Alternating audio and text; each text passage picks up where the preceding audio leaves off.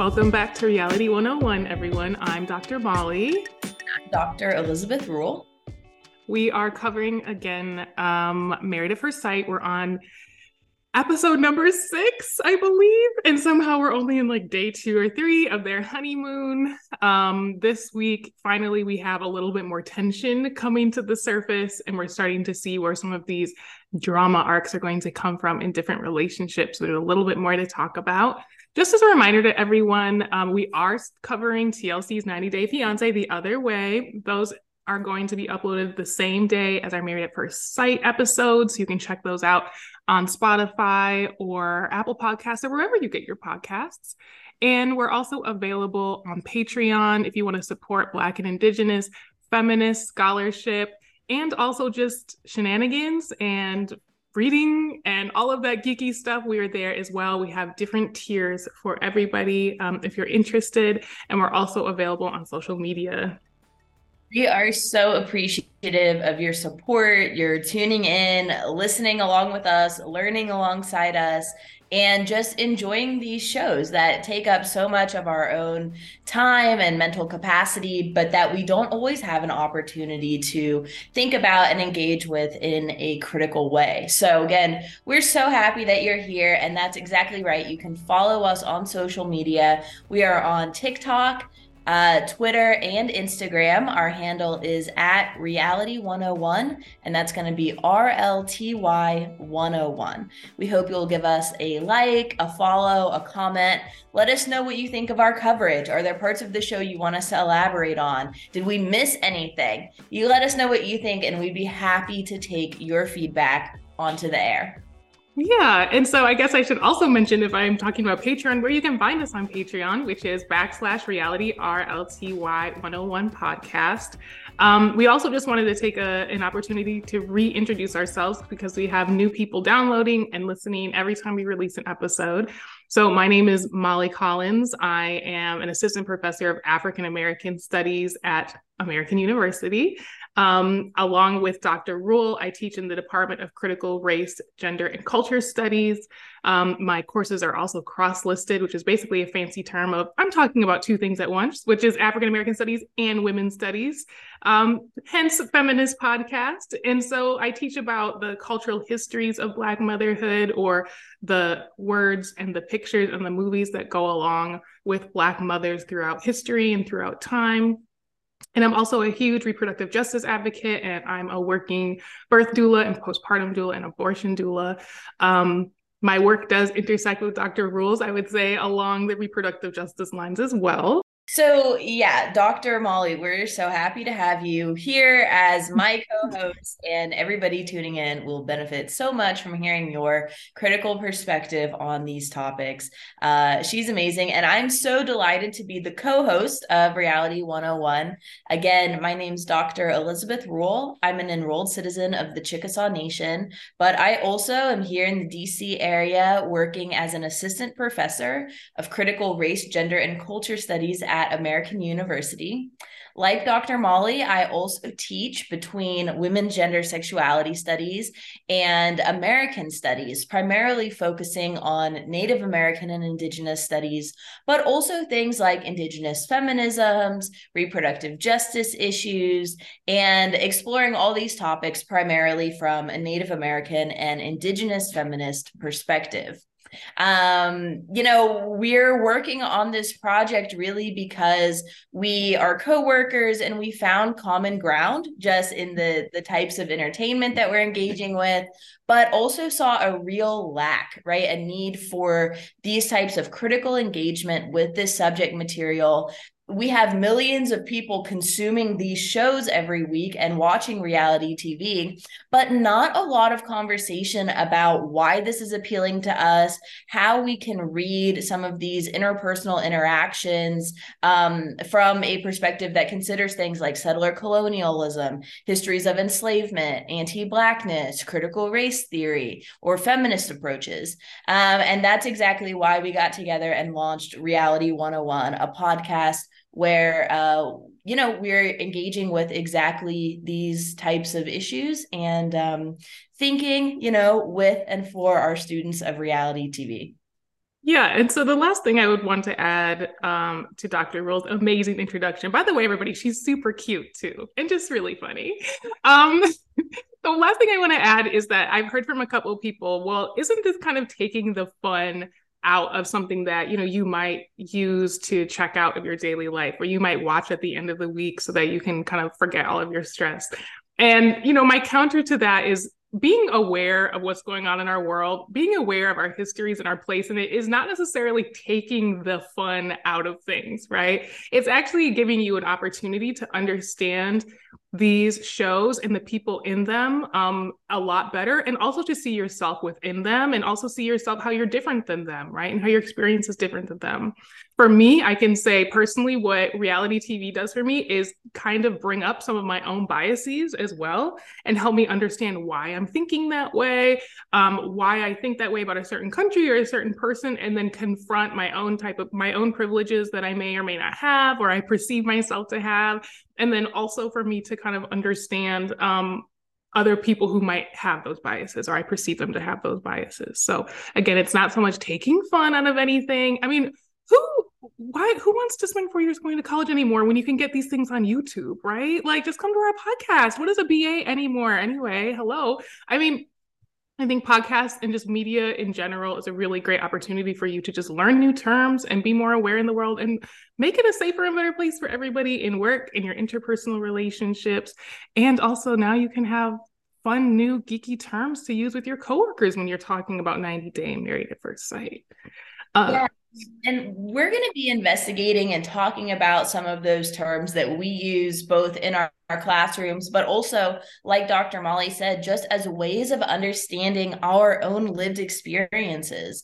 But we're also doing something new with our social media, which is we're going to be unpacking some of these real important points of terminology, so that will also be a resource for you. So again, chime in and let us know what types of issues you'd like us to talk more about, or points that we could elaborate on to further your understanding of how these systems are at play and interworking across the sphere of reality TV. And I just want to be really clear too, and build on what Dr. Molly said, which is that, we are fundamentally doing this podcast because we found ourselves watching this content every week anyways. And we decided, let's actually create sort of a community space to digest and work through these together. And that's the niche that we're trying to fill in the podcast world, right? Not just talking about things like outfits, right? But actually taking a critical perspective and being like, we are not going to comment on people's physical appearances, right? There are racialized or gendered undertones to things like that. And let's actually, again, use our many years of scholarly training, right? Coming up and getting PhDs to bring a new perspective to something that, again, we are already watching, and we know so many of you are already watching as well. So this is not a bashing session on Married at First Sight or 90 Day the Other Way. Sometimes these are shows that we love, and sometimes these are shows that we love to hate. But right, this is definitely a fun and, I think communal space to hash out some of these issues. So it's not just pulling it apart for the sake of pulling it apart or tearing anybody down or anything. We're just thinking, what's actually going on behind the scenes, and what are the systems at play here? Yeah. And so I guess with that, we can start getting into our first couple. Married at First Sight, as I kind of recapped at the beginning, has, we've been calm waters. We've done the weddings, the boring weddings that we probably all slept through. And then now we've been in the honeymoon, and we are at the delicious point of the season where we're starting to get footage from the group activities. I absolutely love this drama. And so we have a lot of conflict between Gina and Clint, and Eris and Jasmine this episode. So why don't we just start with Gina and Clint? Is that okay? Yeah, let's just go right to the heart of the drama. I have to say, it's about time we're getting a little bit of conflict and action. So far, everything has been really smooth sailing, really calm Jamaican waters, right, on their honeymoon. But finally, we're getting a sense of some conflict, and that really comes to the fore with Gina and Clint. Specifically, his comments about her physical appearance and her physique, right? Insinuating that she is not as trim and thin as women that he's previously dated. And the words he used were athletic and slender. Tried to pedal back, Clint, on those particular words, but you were on camera and you did absolutely say them. So there's no denying that. But Dr. Molly, I mean, what's your take about what's going on here? Was Clint in the wrong to point this out? Did he publicly humiliate her? Was this offensive to the whole group? Or, like he said, is he just stating a fact that most of the women he's dated in the past have physically looked different? It's such a shame that their beautiful floating breakfast that they had in that pool had to end such a way. All I could imagine was me and Dr. Rule in this pool drinking our spike smoothies. And then they have to start talking about this. I mean, I think what it comes down to is, okay, yeah, you're in an experiment where you might not find the other person attractive. We talked about this in the first episode, right? That we covered this.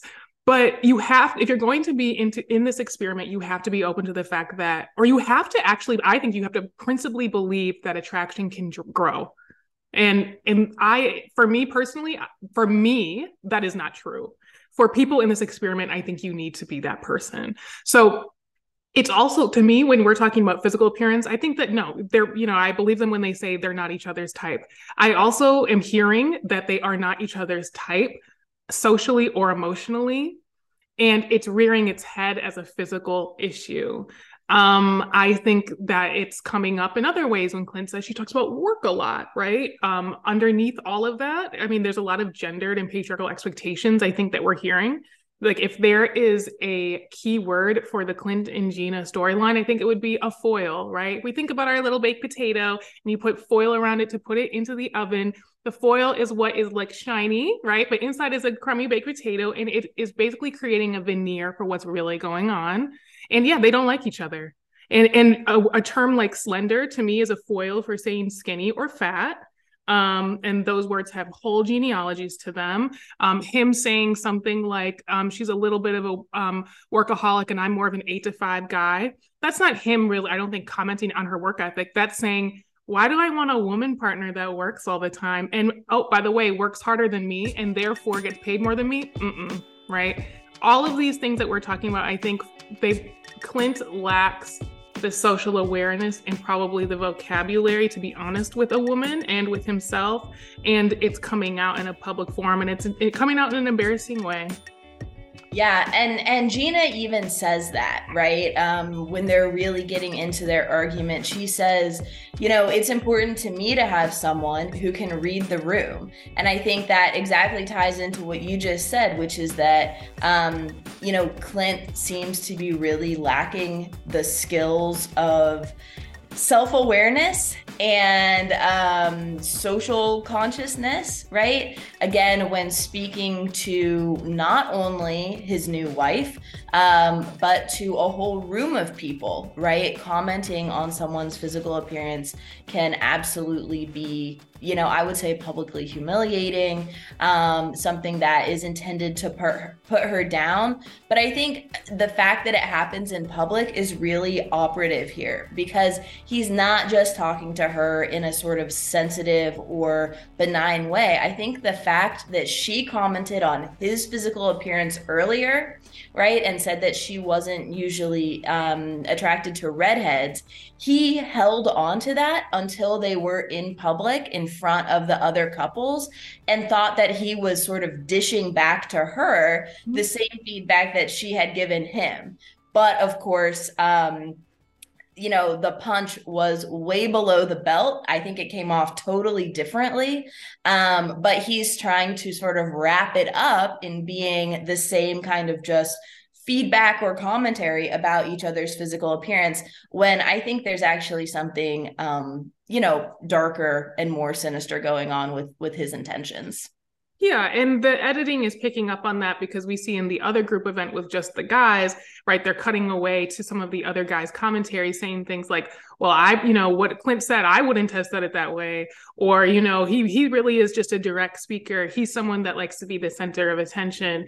And so to me, I mean, that I'm picking up on is just a classic 40-year-old cis hetero male who's gotten along their entire life, not needing to be socially aware, right? Because he dominates the space and he dominates the structure that creates that space.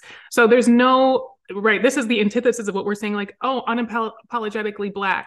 He's unapologetically basking in his whiteness. And it's always fascinating for me to watch as a Black woman, all of these, some a mixed group, but of some other white people who are like, wow, the audacity of this man. And it's like, yeah, I mean, this is how he's probably lived his life. And maybe it's rendered him unmarried. I think he also he has women issues with women just in general. But I don't know. I think Clint's going to be a little bit of our villain this season in terms of, oh, he's just a guy that tells it like it is, but there's a lot underneath there. And I just have to say that whole rhetoric, right? He tells it how it is, right? He just doesn't have a filter. I mean, to me, I just get flashbacks to Donald Trump era, right? I mean, that's the same kind of legitimizing of things that are really inappropriate to say. And, I say inappropriate at times, totally racist, at times, totally sexist, at times, just sort of mean spirited, right? Just inappropriate across the board. But that rhetoric, right, of just he tells it how it is, he's a straight shooter, he doesn't have a filter, just gives me whiplash right back to the Trump presidency.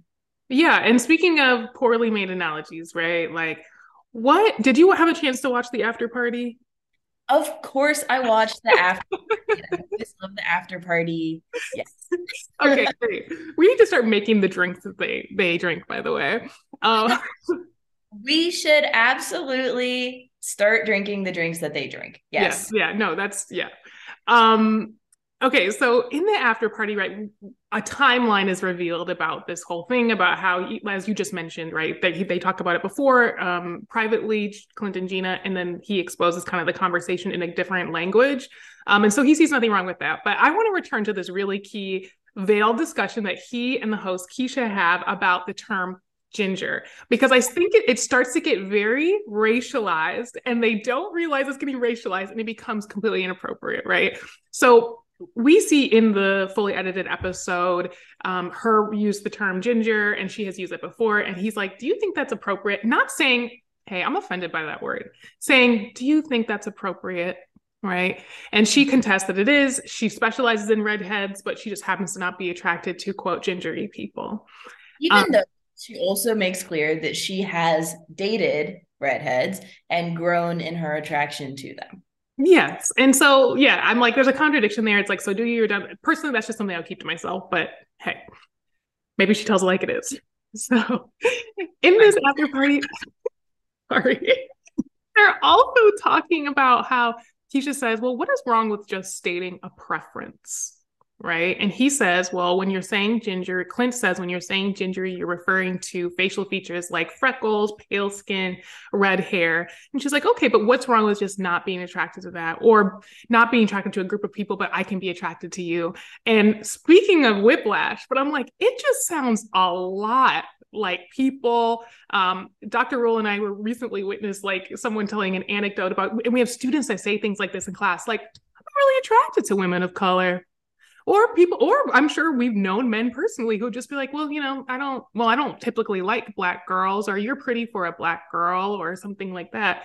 And I felt like Keisha was taking him down a very dark path that neither of them were emotionally or intellectually equipped to talk about. What do you think, Dr. Rule? I think you're exactly right, but that's exactly why we have this space where we can talk about these things. So when we're I mean, let's just go back to the fundamental question, right? Is it wrong to say that you're just point blank not attracted to a group of people on the basis of their race, right? Because I think you're exactly right. It was a veiled conversation about race and racial preference in romantic relationships, and it is, right? And do you want to chime in about what exactly those problematic components are? I can say for me, what sticks out immediately is that it's coming from a standard of beauty that's completely derived from Victorian white womanhood, right? So we're talking about body features of being slender, pale, thin. All of these things are they're contradictory to an indigenous or an African body, point blank. Okay. And so when we have these beauty standards and we continue to reify, right, or make them concrete in contemporary culture over and over and over and over again, what happens is that we start to single people out as saying, oh, they're attractive, or they're attractive because they look white, pretty fundamentally. And something like a white facial feature or something on a European body is not subject to the same type of history, because beauty was once a standard for survival for Black people and Indigenous people, right? If you were married off, or if you're able to, quote, breed, that meant that you got to stay alive in some situations. That's not always been the case not always, I would contest possibly ever been the case for white people or people of European descent. And so when we're talking about a quote preference, it's not so much as a preference of, oh, that thing that you can change, but it's your entire history and your ancestry and the body features that indicate that ancestry. Right, right. And I think the other important thing to really note about this is also the way that we understand what race, right? That we need to keep in mind that there's nothing intrinsic or fixed about race, and that these are categories that have grown in social meaning over time through a particular historical context, right?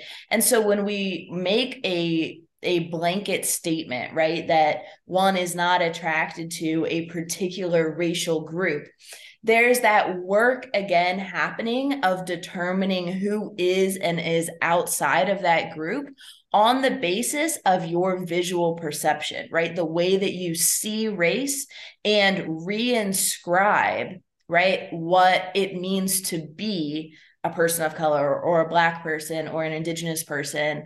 And that is really part of the dangerous and tricky territory when we're talking about, again, attraction, right? Because it's not just physical attraction that's at stake here. Particularly within the realm of Married at First Sight, it's also who can I see myself building a life with? Mm-hmm. Who can I imagine myself being emotionally safe with?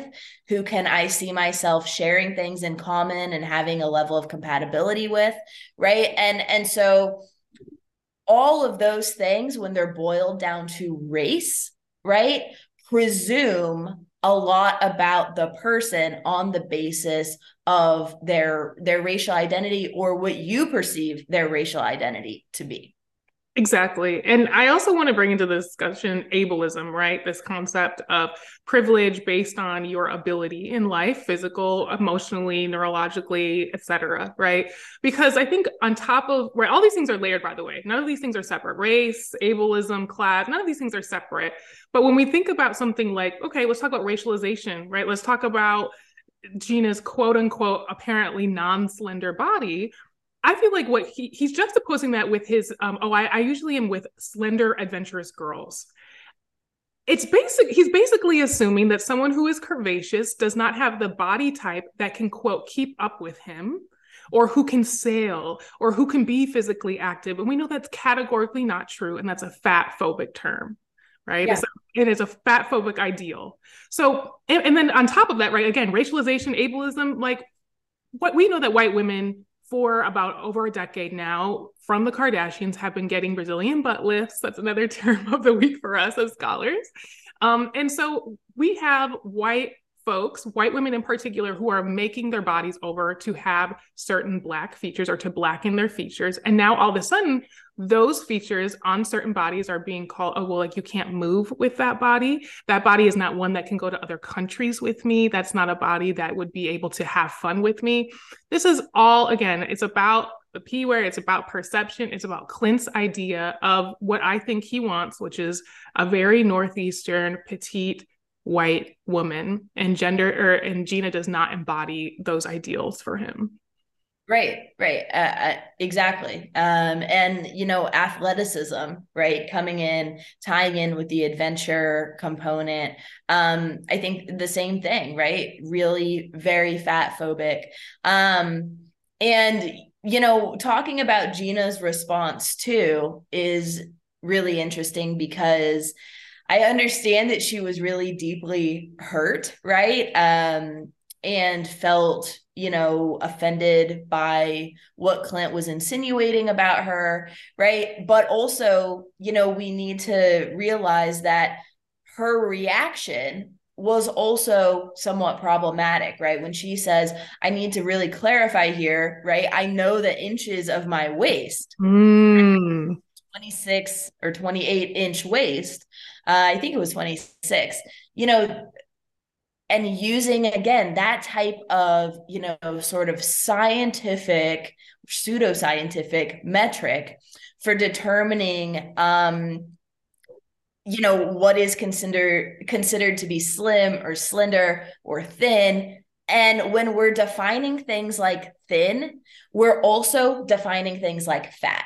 Right? Those two things go together when one is not the other, when they're developed in contradistinction to each other. When she says, I have a 26-inch waist, therefore I qualify as thin, she might as well just say, I'm not fat. Right. And what becomes, again, sort of problematic about that is the use of things like numbers and these measurements that have a very long racial history of determining people's, worth. And that worth can sometimes be in society, right? Societal value, but sometimes it can also be literal monetary worth when people are sold as commodities on the basis of their physical measurements. Yeah. And so I just want to say I told you so to our students of reality TV and say, I peeped this a couple episodes ago when I said she works in the beauty industry, and she brings that up. I work in the beauty industry. My whole life is about making like women, that's what she says, women feeling good about themselves. And she's like, this comment, right, is just totally doesn't represent me. At the same time, as Dr. Rule illuminates, she's emphasizing that she is a 26-inch waist, right? And so I think that I don't think this is something she's going to get over. And she indicates that when she says she wants to spend the rest of the honeymoon apart.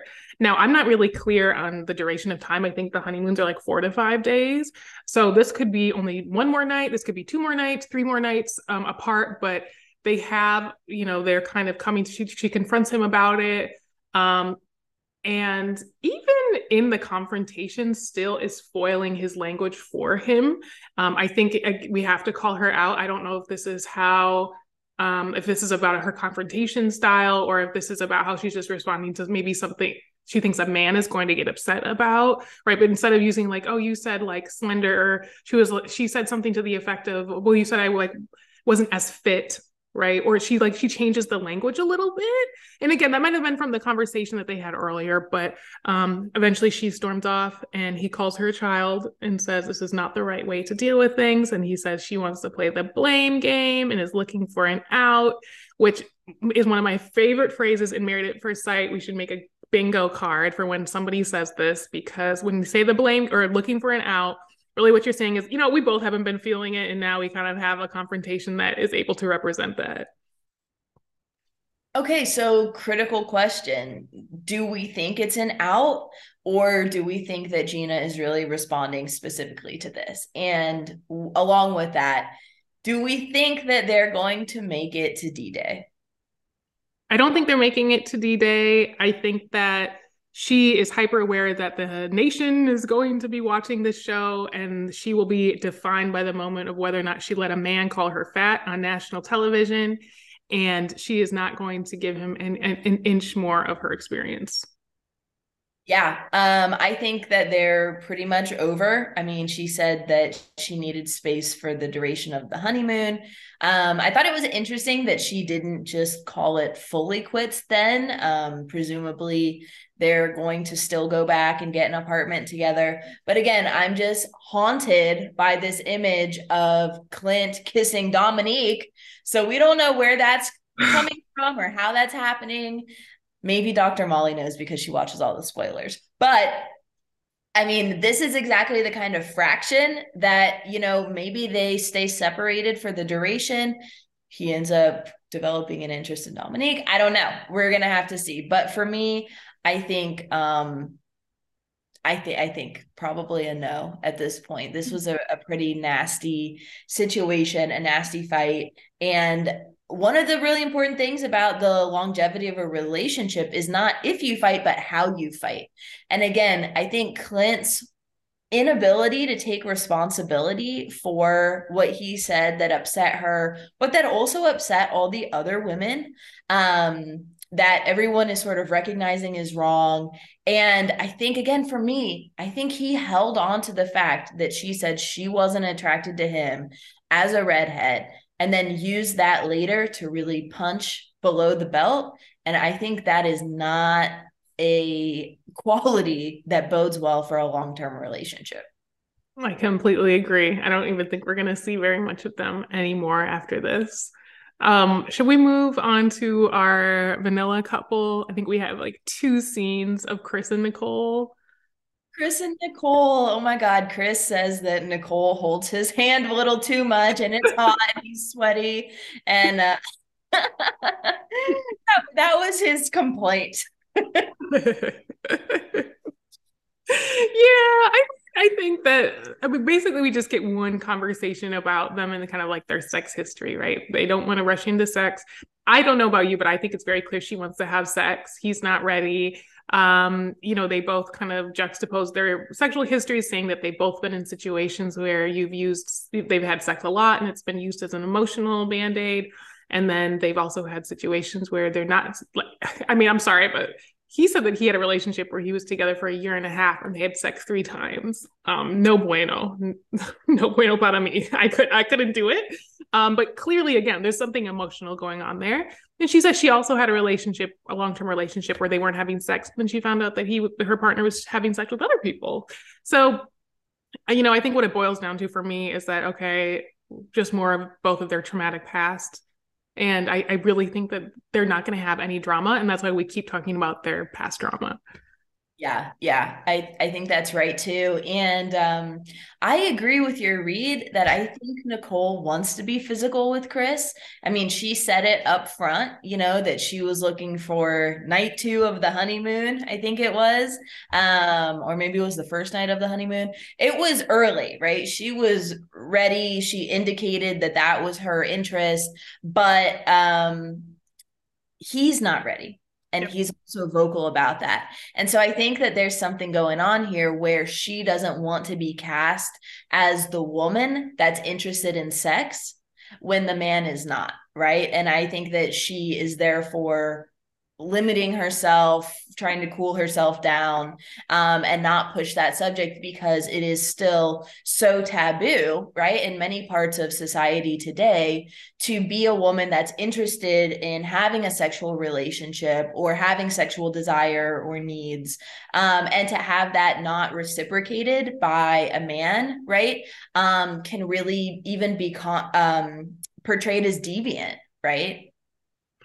Yeah, no, absolutely. And I think deviant, but also she just, in colloquial terms, she just doesn't want to be needy. I think that she's really afraid of looking that way. And really at the core of neediness is just being vulnerable to other people. And I don't think she wants to, even though she's very vulnerable, she's very open about her past traumas. She doesn't want to open 110% because she just doesn't want to look easy on television. And she doesn't want to she doesn't want to get hurt. She doesn't get hurt on television.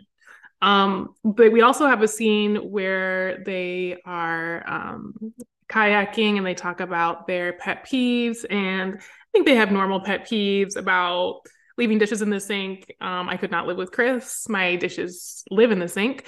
That's where they're supposed to go, right? And then, he's worried about her. This would actually stuck out to me. He's worried about her thinking that he's lazy, right? Because sometimes he's tired after working and he's like, I don't clean my house. And I think that was also a trope. Something I hear with Chris a lot is about masculinity and how in his other relationships, he hasn't, because he's been sensitive or open, he hasn't been read as masculine. And he illuminates that another partner thought that, him being lazy, like he doesn't want to work or he doesn't want to put effort into his home. And he's like, I'm tired. Right. So she, in that moment, Nicole says, I think has a great answer, which is like, but you work really hard the entire week, so you get to rest. And I agree with her. That's the point of a partner. It's like, I rest when you don't and vice versa. And sometimes we rest together and sometimes no one's resting and sometimes the house is dirty. So I think that they, just as it's indicative of, or arguing is indicative of the turmoil between Gina and Clint, I think how Chris and Nicole talk about their vulnerabilities is indicative of a long-term relationship. Yeah, yeah. And again, I think it's interesting that even though they're sort of the boring, non-dramatic, vanilla couple, that I think interesting things are playing out with respect to their gender desires, right? And what I mean by that is their desire to be appropriately and desirably feminine, right? As sort of a less sexual subject in Nicole, trying to tame down this idea of being sort of a domineering or loud or boisterous woman. And then Chris, right, suggesting that he hasn't been sexually desirable, that he has been cast as somebody that didn't step into the role of the male patriarch within the household because he likes to rest. I think actually, they might have some interesting gender dynamic things come up as the season goes on. Yeah, I'm excited to see it. Should we move on to oh, sorry, go ahead. Sorry. Are they going to make it? Yeah, I'm still think they're gonna make it. Yeah. They want it so much. Again, like, will it be healthy? I hope so. But I think there's no way that they're gonna opt for divorce. Yeah, I completely agree. I think they're both in it to win it. Who do you want to move on to next? Should we go to Airris and Jasmine? Yes. Okay. Yeah. So the physical keeps coming up with Airris and Jasmine. Unlike Clint, Airris suggests that Jasmine is not somebody that he's super attracted to, but he's not vocalizing that to her. And also, in contrast to Clint, Airris's lack of attraction to Jasmine has to do with her not being curvaceous enough. So that's interesting. Yeah. Yikes. He gets real specific with his desires, naming people like Serena Williams, and Megan Thee Stallion as having perfect butts. And I personally, again, as soon as I heard Megan Thee Stallion, I was like, oh, I didn't know that was seen as like a natural butt. But he definitely has some specific desires that I think, just because he's embodied as a Black man doesn't mean they're not hyper racialized. And his idea of what a beautiful Black woman is, he even juxtaposes and says, oh, my wife is a little bit smaller in that area. Yikes. But yeah, he basically, this whole thread is, she says that at one point she thinks that he's like a 12 out of a 10, and he says that she's more of a 4. That is a scary number for me. Personally, I know. I'm a little bit concerned about them. I'm also very concerned about his behavior with going really hot and really cold on her, because we have to remember last episode, he was talking about what's your favorite sexual position, right? Sort of doing the typical Airris history of really honing in on sex and being, in his own words, hyper focused on sex. And now he's really cooling off, and she's noticing that shift and is like, wait, what happened? And that's why I'm very suspect of him, because he was really indicating an interest in getting physical with her, which presumably has something to do with physical attraction and desire, but now has gone totally cold and is calling her a 4 out of 10 on their attraction scale. And I think that that type of hot and cold can be very manipulative. I completely agree. If I can just, I was thinking during the episode, I was having a spiritual moment. I was connecting my inner hoe with Eris's inner hoe, and I was like, I think he was hyper focused on sex because he knew right away he wasn't physically attracted. I could see it on his face when she walked down the aisle, and I think that he thought, well, maybe if we start having sex, that will, come out for me. And when she was kind of cold or more modest about talking about sex, I think that was just a really big turnoff for him. Not so much as she was denying him sex, but the fact that she wasn't sexually open, I think that that is also a turn on, which to be fair is, I think that that's fine. If that's a turn on for you to talk about sex, right? They say talking about sex is one of the forms of foreplay, right? And so him not getting that gateway, I think it completely turned him off. I would actually say, or go as far to say that whether or not she wants to admit it, I don't think she's super physically attracted to him either. And I'll tell you why. I think when she was massaging him and she had close contact with his body, I did not see attraction on her face. She felt awkward. I felt like she was inconvenienced, or there was just not like, oh, I'm touching a guy that I think is hot. Like, I just didn't see that on her face. Yeah, yeah. And the number the number 12 out of 10 comes in from him, right? And he says, I think that she thinks that I'm a 12 out of 10. Oh, okay. I think that she's a 4. And so, also, I don't know if he's misreading her or if he's just really full of himself, thinking that she's all about it. But I think you're right. I think she's less into him than he thinks she is. But also, I think that she's trying to play the long game a little bit, right? Like work on their emotional compatibility, not just jump in the sack. But I also think that she's fundamentally trying to treat him and their relationship gently and with kindness and respect.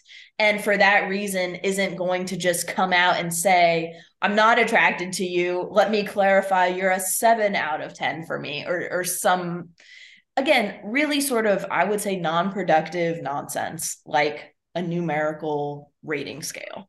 Yeah, I mean, what? And I would say the fact that she was a beauty queen has come up a couple times, right? Eris has said, "Oh, she's objectively attractive because she's won beauty contests." I would like to give her a lot of and a huge amount of credit. I think that she has a great relationship with her self-image. Never at one point have I heard her say, like, excuse me, I'm a beauty queen, or what do you mean, right? You're not attracted to me, or even though I know they haven't had that confrontation, but she's never once said, well, maybe he doesn't want sex with me because I'm not pretty, right? She's never had that. She's never vocalized that. And so I think, yeah, it's just clear she has a really healthy relationship with her ego. And I think his ego is actually very bruised, and I don't think he's able to process it. Yep, I totally agree. I think that's the dynamic that's playing out. So where does this leave us? Will they make it? Will they not? I was feeling hope for them, but now I'm like, I don't think so. They've been a no for me for a while. I mean, I think they could round a corner.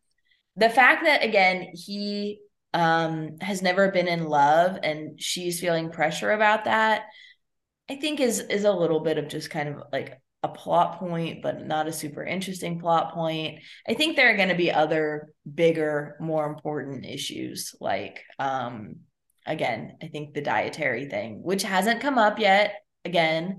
But I think when they go back to reality and they're not in Jamaica on vacation, I don't know how they're gonna do. If I had to guess, I would say no right now.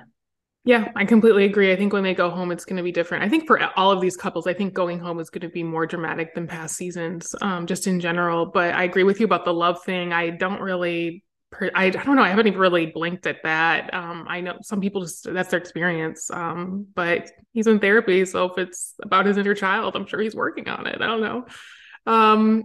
Also, I have to say, is this the only season where the couples have gotten this far with nobody having sex?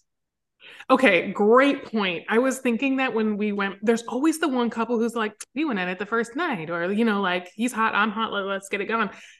I think you're totally agree. And so usually we have also the one couple, they call it like the panda couple on Reddit, right? The one that we're all forcing to mate. And I don't think that we're going to have that. I think none of these people have physical chemistry. I mean, I don't see any couple even getting close in the next episode or two. I mean, I just don't even think it's going there. We're not even getting footage of anybody like making out. You're so right. You're so right. Yeah, I don't know. I think I don't know. I'm feeling this might be the coffin episode. I don't, or the coffin season. I mean, I don't think this show is doing well, in their experiment. Yeah. Fascinating. All right, where do you want to go next? Can we go on to Shaq and Kirsten? You think? Yeah. We absolutely can. And I'll just tell everyone I got a text last night from Dr. Molly saying that she's such a crush on Shaquille. So yeah, tell us what you're thinking there. I texted them at the beginning of the episode. And then I realized all the qualities I like in him are just the qualities that my boyfriend has. And I was like, you know what? I think I just miss my boyfriend. But I will say, I had a crush on Shaquille at the beginning of the episode. One, because I saw him dancing, and I love a carefree man. I love a carefree person. So, Kirsten both, right. Kirsten does not love a carefree man, which we can circle back to. Yeah, and I mean, I'll take you to my seventh grade orchestra conductor. I was playing cello, and whenever he saw anyone smile, laugh, anything, he'd say, "No joy, no laughing, no smiling. We're here to play. We're here to play music, and that's it." And that's so sad. I know, but she gave me Mr. Maston vibes. She gave me she's like, "Why are you laughing so much? Why are you making so many jokes? Why are you like?" Yeah, she's not vibing with his personality, but I'm surprised by her. I think she's more affectionate than I thought she would be. She says things like, "Hey, hubby," and there's pictures, or we get shots of them holding hands. I like them exploring and doing new things together. I think they look physically great together, like not just looks, but I think they have physical chemistry.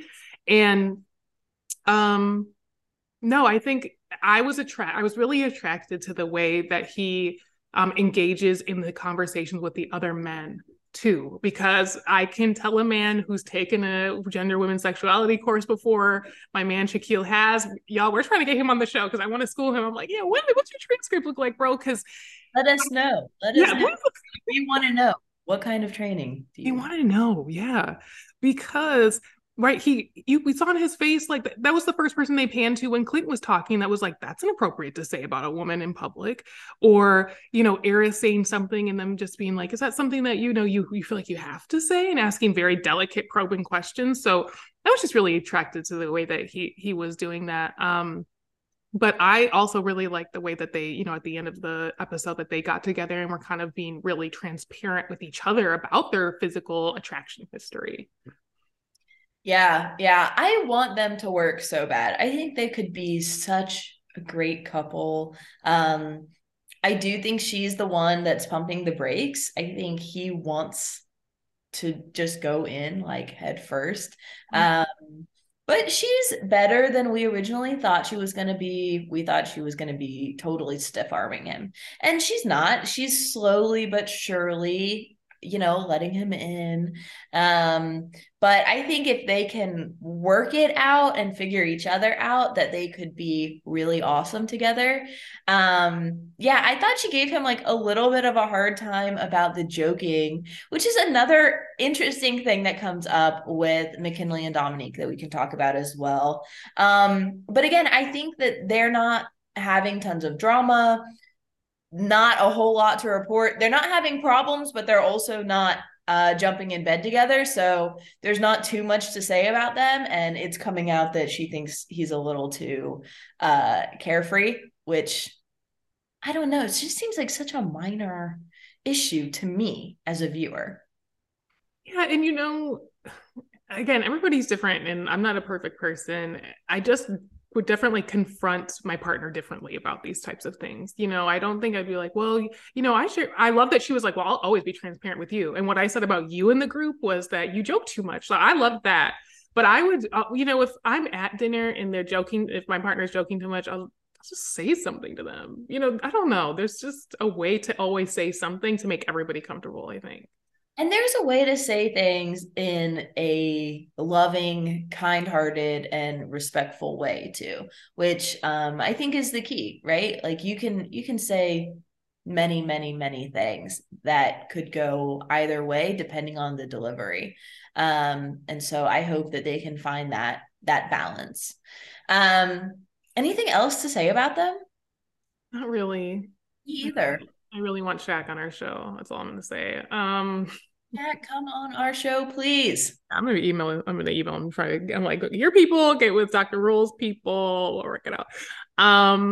Yeah. So I don't know. I don't think anything's really changed. I feel like things are gonna get more tense with, like you said, but I think it's a shame because I actually think they're really well yoked, and I think they're a good couple. Yeah, I'm gonna say yes out of optimism and because I think everybody else is a no. uh, I'm gonna give them a yes. I want it to happen. But okay, should we go over to McKinley and Dom? Mac and Dom. Jack and Dom. So, I mean, they get a lot of camera time, but also just like, this is so boring. Basically, at the crux of it is they're doing adventurous things. He's less adventurous. She's very adventurous. I think this is going to be their thread, right? And apparently he's a complainer. He's got a lot of, on any of my students who study astrology, he has a lot of Virgo energy. Man, he's just got something to say about everything. And yeah, he's just not into it, but he apologizes later. They talk about it. I don't think maybe I'm not watching well enough or closely enough, but I wasn't picking up on him being jokey a lot. Okay. Yeah, she was like saying that he's joking all the time and that she can't tell if he's being serious or sarcastic or joking. I also really didn't see any of that. I liked his apology. I mean, I don't know if he did anything that really warranted an apology, but I liked that he came to her and just said, I know that I'm irritating you, and I apologize because I don't intend to irritate you. Like, I thought that was a nice gesture toward creating harmony in a couple's relationship. Sometimes it's not that anybody did anything wrong per se, right? But the intention is not aligning with the output. And he apologized, and I thought that was nice. And she accepted it. She said, I fully accept your apology. I appreciate it. We're going to keep working on it. But again, I think in the grand scheme of things, like relatively low drama. Apparently some of the horse poop in the ocean got on him. I wish we had seen that. That would have been probably the most interesting part of this episode, but we only heard about it. Yeah. And I mean, I agree with him. You know, it's like at some point, sure, maybe you guys are walking in a circle in the ocean on horses, but like, when have you ever done that? You know, I agree with her. Isn't it an opportunity to do something different? And at the same point, again, it's just an opportunity to vocalize your likes and dislikes. I think it's like she said in the after party, it is totally okay to say after the fact, that's not something I would have done. And to be honest, I don't know if I want to do that again. Do you think it'd be okay if tomorrow we can just have a beach day? Now that we did something you want to do? Like, I just think that that's a one and done conversation, but you know, we're on TV and drama and blah, blah, blah. So yeah. I think it's all of his commentary leading up to the things that's getting on her nerves. And she's like, we're gonna do it anyways. I don't need you to tell me like how much you're not looking forward to doing it. Like, let's just do it. And that is complaining. That could be annoying. totally. But yeah, I think the spark between them, we saw them canoodling in the pool an episode or two ago. I didn't see very much canoodling. Yeah, I'm surprised they haven't banged it out yet. But they also they strike me as the couple who would be sleeping together, but they don't admit it to the group. I think if anybody it would be them. Agreed. Yeah. I think that there has been canoodling. That's going to be our next infographic for the podcast, by the way, to define. You're curious how to use that academically. I'm just kidding. Oh man.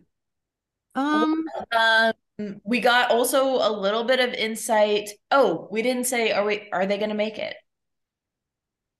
no, no, they're not. I don't think so. I cannot wait until we can start talking about, or Like, I'm surprised her age hasn't come up more. I think that her age is going to come up more. I think he's going to start isolating her reactions to things as immaturity, and that's going to be triggering for her. I have so many things to say about that dynamic. I too was married when I was 25, so I'm excited to talk about that. But no, I don't think they're going to work out. Yeah, the old soul part has kind of dropped out this episode. Dominique Gordon calls herself the old soul. But yeah, like not coming up. It'll be interesting once they get into their apartment to see if, yeah, exactly what you said. He ever casts her as immature, and that's, really not well received. Yeah, I also think they're going to be a no. I'm just seeing like the flame flicker and go out. Even though I just said I think they might secretly be having a sexual affair.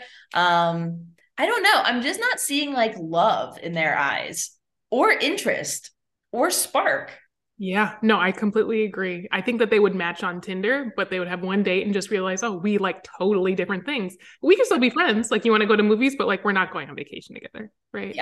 Yeah. I agree. And then what did we see for the coming episode? Moving in. We're getting next week we're gonna get the moving in. We saw more of her, they're previewing Dominique's distaste for, I think, him living with friends. And looks like just drama of your long awaited moment of Eris meeting her dogs, I think is gonna be here. So hopefully we'll get a little tea, a little drama. But I'm excited.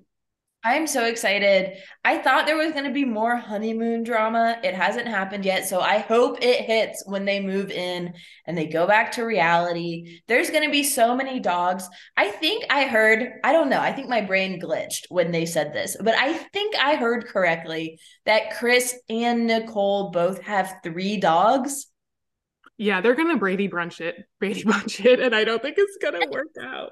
I mean, yeah. So there are going to be so many dogs, and the dogs are going to cause so many problems. I'm just foreseeing it. I wonder what that house is going to smell like. That's too many. 6 dogs is too many. It's too many. I mean, I'm not a dog person. I just lost all of our viewership, but I'm not either. But objectively, 6 is too many. It's a lot of food. It's a lot of money.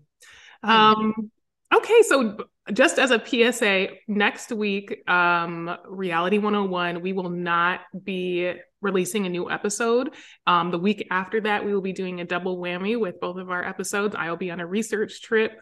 So please check for us the week after next. And we'll also have a new 90-day episode then too. Yes, we'll have lots to chime in on. So please keep updated on our social media. We'll be sure to post when we reconvene for our next episode. And until then, we'll wish Dr. Molly safe travels. Thank you. Keep up with us on Patreon. Again, that's patreon.com/reality101 podcast. And we will be releasing content on social media. And where can they find us on social media again, Dr. Rule? That's right. It's going to be at RLTY101, Twitter, Instagram, and TikTok. You can find us there. And again, we'll be releasing more of those posts about terminology, maybe one on canoodling, but definitely about things like cisgender and settler colonialism. And again, we'll make sure to let you know there when you can expect to hear from us again. Have a great week. All right, class dismissed.